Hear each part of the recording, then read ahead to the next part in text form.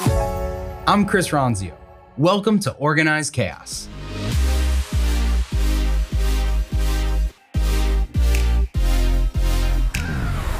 Welcome to Organized Chaos. Take a page out of other business leaders' playbooks and get candid advice from Chris Ronzio. People, processes, productivity, and how to organize your life around it all.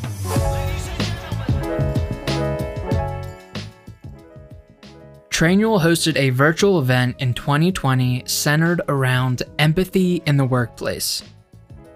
The following audio is from the session with best-selling author and co-founder of Radical Candor, Kim Scott.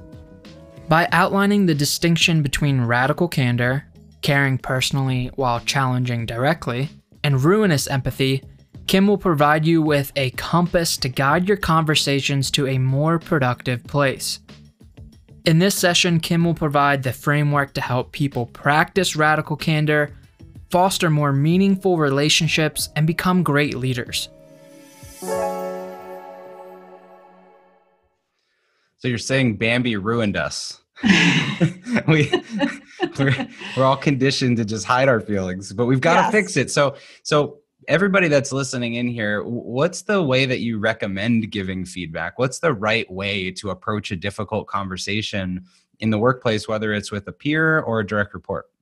I think one of the most important things to remember is that radical candor gets measured not at the speaker's mouth, but at the listener's ear. And so I can't give you an objective, here are radically candid words and here are bad words. You know, there's not one right way. You've got to be able to gauge what you're thinking. But I will offer you kind of an order of operations, a way to think about this. First thing is, don't dish it out before you prove you can take it. So start by soliciting radical candor, not by offering it. And if you all do only one thing as a result of our time here today together, and it's this one thing, it will have been time very well spent. Think about how you're going to ask for feedback. Because if you say, do you have any feedback for me? I can already tell you what the answer is. Oh no, everything's fine. You know, so you're wasting your breath. So you want to make sure you ask in a way that shows you genuinely want to know the answer, and also that you ask in a way that can't be answered with, oh no, everything's fine. Do you have any, is always going to get answered, oh no, everything's fine. So simple question that my coach when I was at Google, Fred Kaufman, offered to me that I like is, tell me what I could do or stop doing that would make it easier to work with me. So I like that question.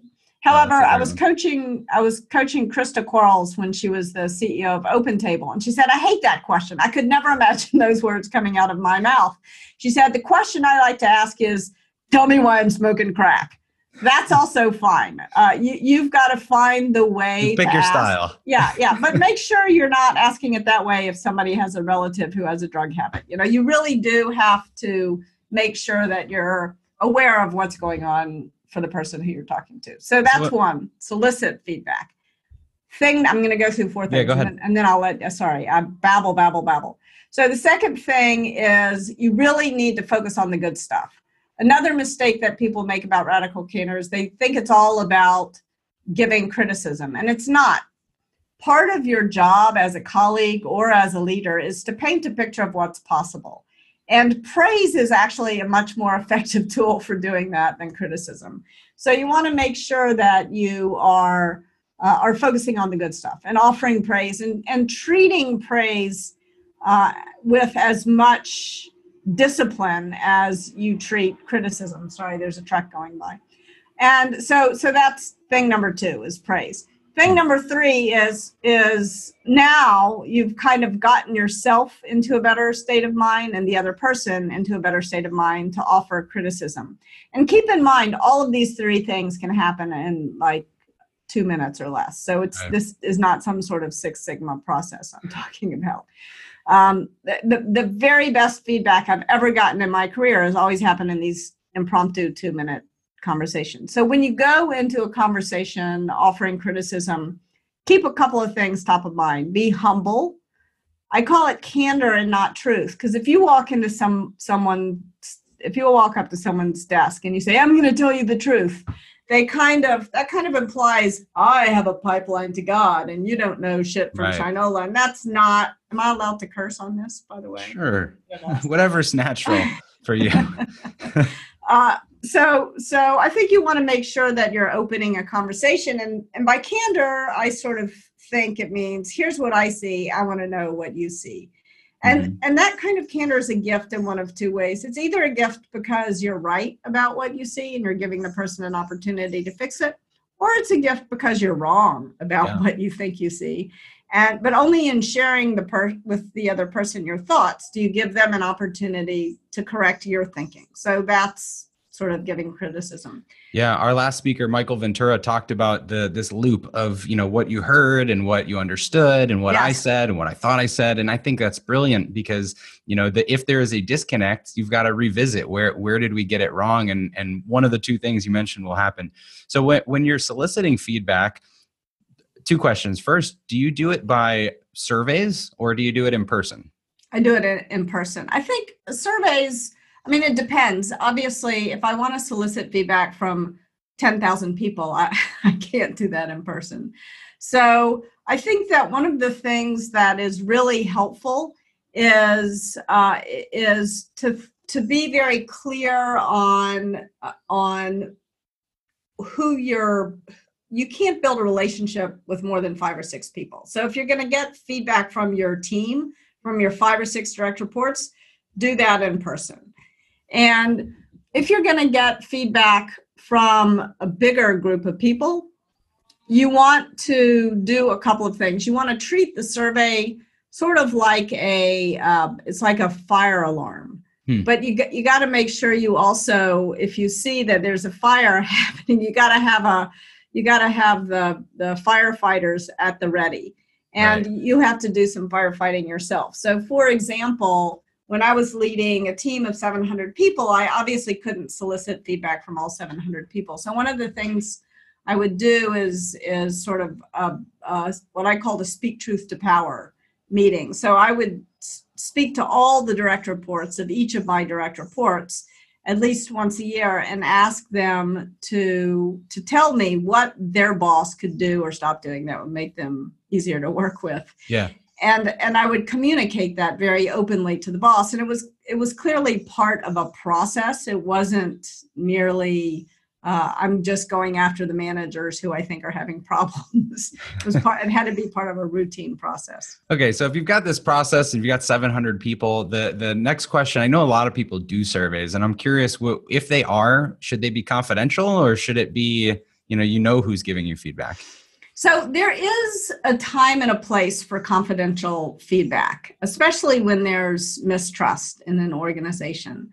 So I think that if you are offering a survey, I think it's okay to offer people the ability to give you. It's not just okay; it's important to create a system that allows people to give you confidential feedback.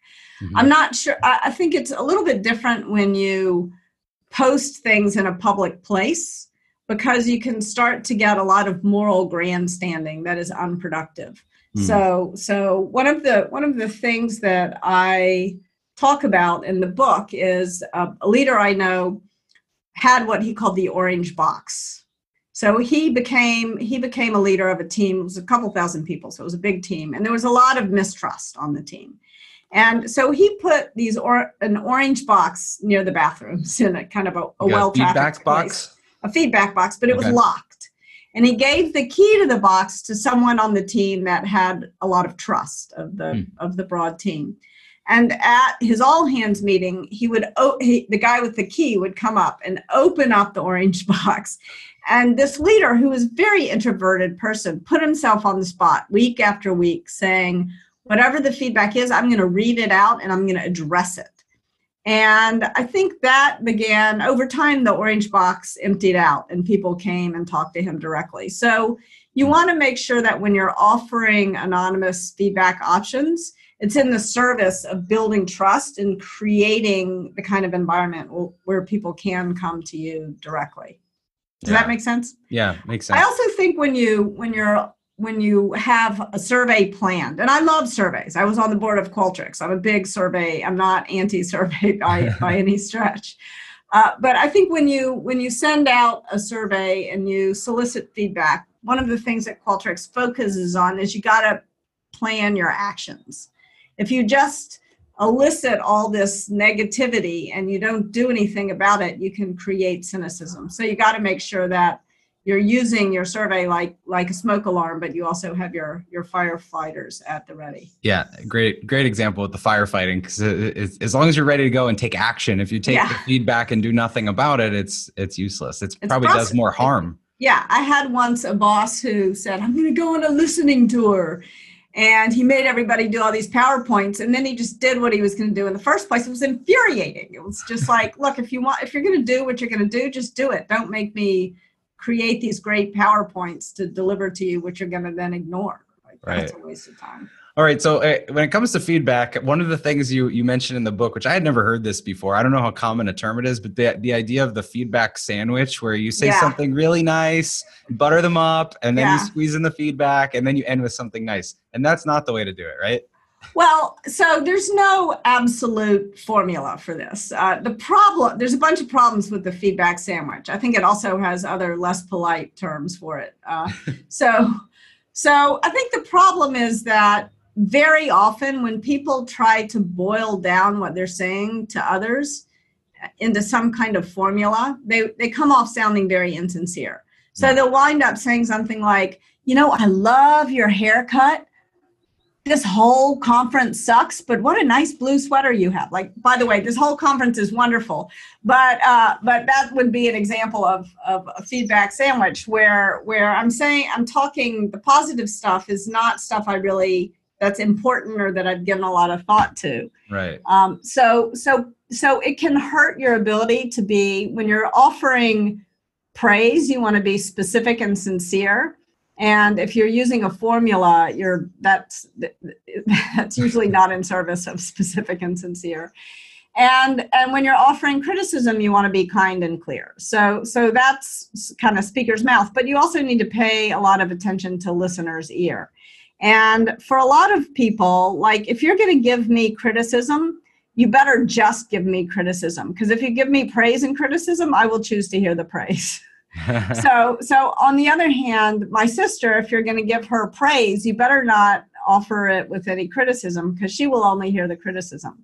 So different people are different, and you've got to adjust how you're speaking. You've got to get to know the people who you're working with well enough to be able to see that. Does that make sense? Yeah, and showing that you care doesn't have to be a compliment. It can just be, like you say in the book, it's I know you want to advance your career, so here's how I'm going to help you do that. And I think it's great feedback. Yeah, no, I'll tell you, for me, the origin story of Radical Candor came in the space of time it took a light to change on the street of Manhattan. I had this puppy, a golden retriever puppy, Belvedere, and I loved Belvedere, and I loved her so much I had never said a cross word to her. And as a result, she was totally out of control. So I'm walking her down the street. She's jumping all over the place. She jumps in front of a cab. I pull her out of the way just in the nick of time. And this man, a perfect stranger, says to me, I can see you really love that dog. That's all he has to do to show he cares personally. Yeah. He doesn't have to offer me some long compliment. He just has to see me as a human being who loves her dog in the moment. Yeah. But he says to me, you're going to kill that dog if you don't teach her to sit. Sit, he says, just kind of very harsh voice. And she sat. I had no idea she even knew what that meant. I kind of looked up at him in amazement, and he said, it's not me, it's clear. So, and then he walked off, leaving me with words to live by. So you can make a big difference if you show someone you care, but it doesn't have to be remembering their birthday or taking them out to lunch or some long drawn out thing. It's about seeing the humanity of the person in the moment. And it can take 5 seconds. Yeah. It's not mean, it's clear. I love that.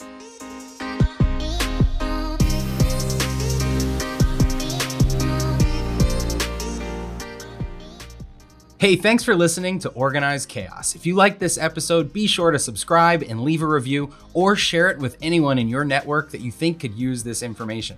If you want to connect with me personally, please text me 480-531-8411 or connect with me anywhere on social at Chris Ronzio. Or you can connect with Trainual at Trainual, just like a training manual. See you next time.